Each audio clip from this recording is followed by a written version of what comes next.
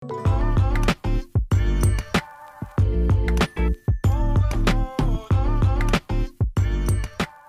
everyone, this is Daniel Litwin, the voice of B2B, and welcome to another episode of In the Cloud.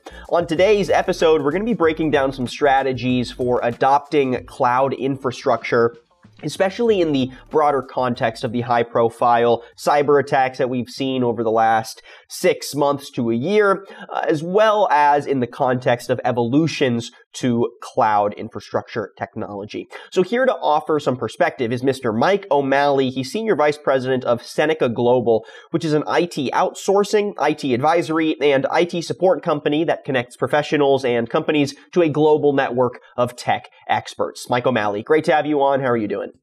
I'm doing well. Thanks, Daniel, for having me. Absolutely. Real pleasure getting to source your insights today. So just so our audience understands the perspective you're bringing today, can you give us a quick elevator pitch on where your expertise lies in the cloud side of the broader technology world?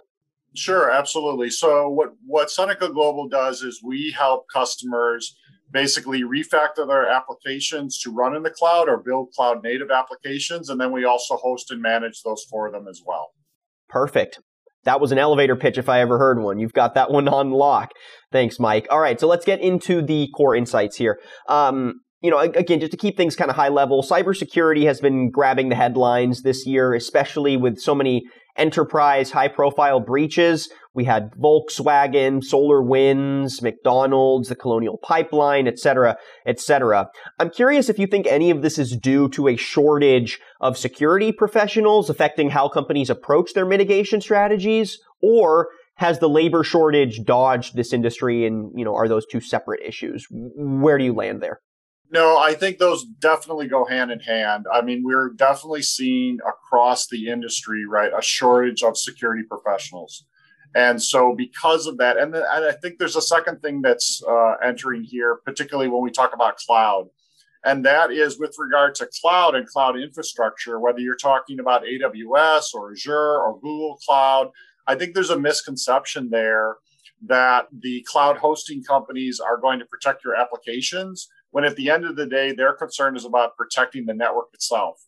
And so there's very much a need for security professionals who understand things at an application layer, because the actual application itself and security of that application is the responsibility of the enterprise. And I think there's a misconception as people move things to the cloud, thinking that AWS or Azure is going to take care of that for them. And that's really not what they do. I want to expand on that. Thank you for bringing up that responsibility. But as more companies are developing their data infrastructure to take advantage of public clouds, and then again, putting their server processing closer to the edge, more companies that also don't have a lot of experience with the cloud, I think, misunderstand where the vulnerabilities lie again. So in that context of larger mitigation strategies, where does that network safety responsibility fall on the end user versus where does it fall on the cloud provider? Because I know both have a responsibility, but defining them is important. So what do you see as the definition for both parties? Yeah, I think on the end user, right, the responsibility is effectively don't sue anything silly, right? So when we talk about best use cases and best knowledge, right, this is where they want to be using two-factor authentication. They don't want to be clicking on emails where they don't know the source, right? There's kind of those standard set of hygiene. You want to make sure that your malware and your virus updates on your PC are always up to date. So there's kind of the standard set of best practices that users need to do, and that's really their responsibility. But at the same time, at an application layer, everyone has to understand that as they move things to the cloud, the big thing that it does is that it greatly increases the surface area for attacks. And so because of this, because there is no demarcation anymore where you have known safe users inside your building versus the big bad outside world, now when you move it to cloud, everything is the big bad outside world. And so you need to understand and be ready for this and realize that there's a lot more holes and a lot more vulnerabilities that need to be patched. And to get back kind of to your first comment on the security side, this is where security professionals become urgently important, and therefore the shortage of them becomes a critical issue in the industry right now. Another dynamic that I've been covering with other interviews is getting companies comfortable with adopting private cloud infrastructure as well as public.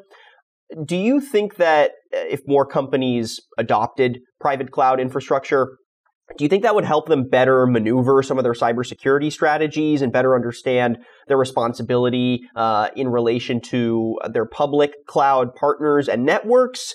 What do you see as some of the most valuable learning lessons from approaching those two worlds simultaneously, or do you see them as separate challenges? I really think it's a migration. I think people are viewing public-private cloud right now as a migration. Maybe I want to move to private cloud today to get the agility, to get to the responsiveness of applications in the cloud. But over time, there's going to be more and more, just because of the economics, there's going to be more and more desire to shift that as much as possible with regard to privacy regulations as you can to host those things up in the cloud. And so I think it's a migration over time. But I think the other thing that's important is this idea that you have to understand, let's take the SolarWinds hack as a great example, right? Those hacks typically take place in minutes, and those hacks are not detected for months. And so in the case of SolarWinds, the initial attack and the initial hack took place in March, and they weren't even aware of it until December.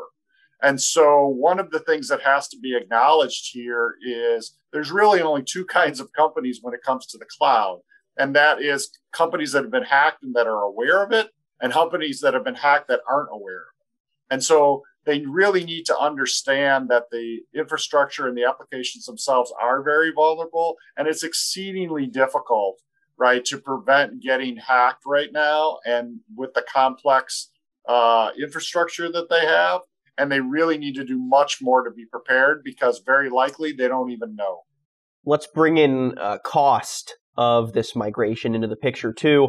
Where do you see just sort of the standardized price tag right now for cloud migration in relation to the last several years, right? Is it more expensive? Is it less expensive? And do you see the price tag impacting how companies do said migration, or if they even consider it at all?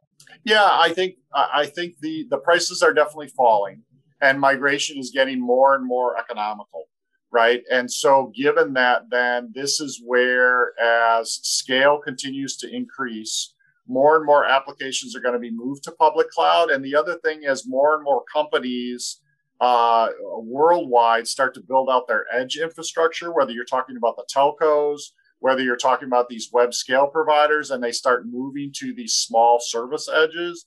You're also going to see the economics of that improve as well, to get it to to move it to the cloud, but also get it ultra close to the customer, so that the latency for real-time applications, say virtual reality, gaming, et cetera, becomes extremely compelling as well.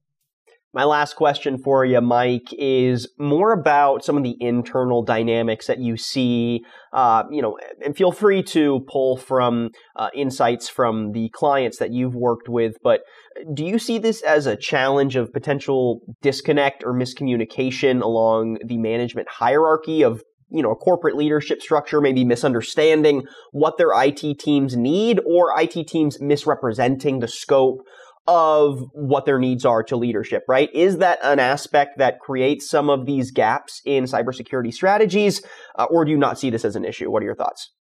The area that I think we're in right now is mostly a cycle of worry, let's say, between security executives and their executive management, right? When you talk to CEOs among our clients, almost all of them, I would say, are worried about security challenges, and very much as a group feel like they are not protected enough.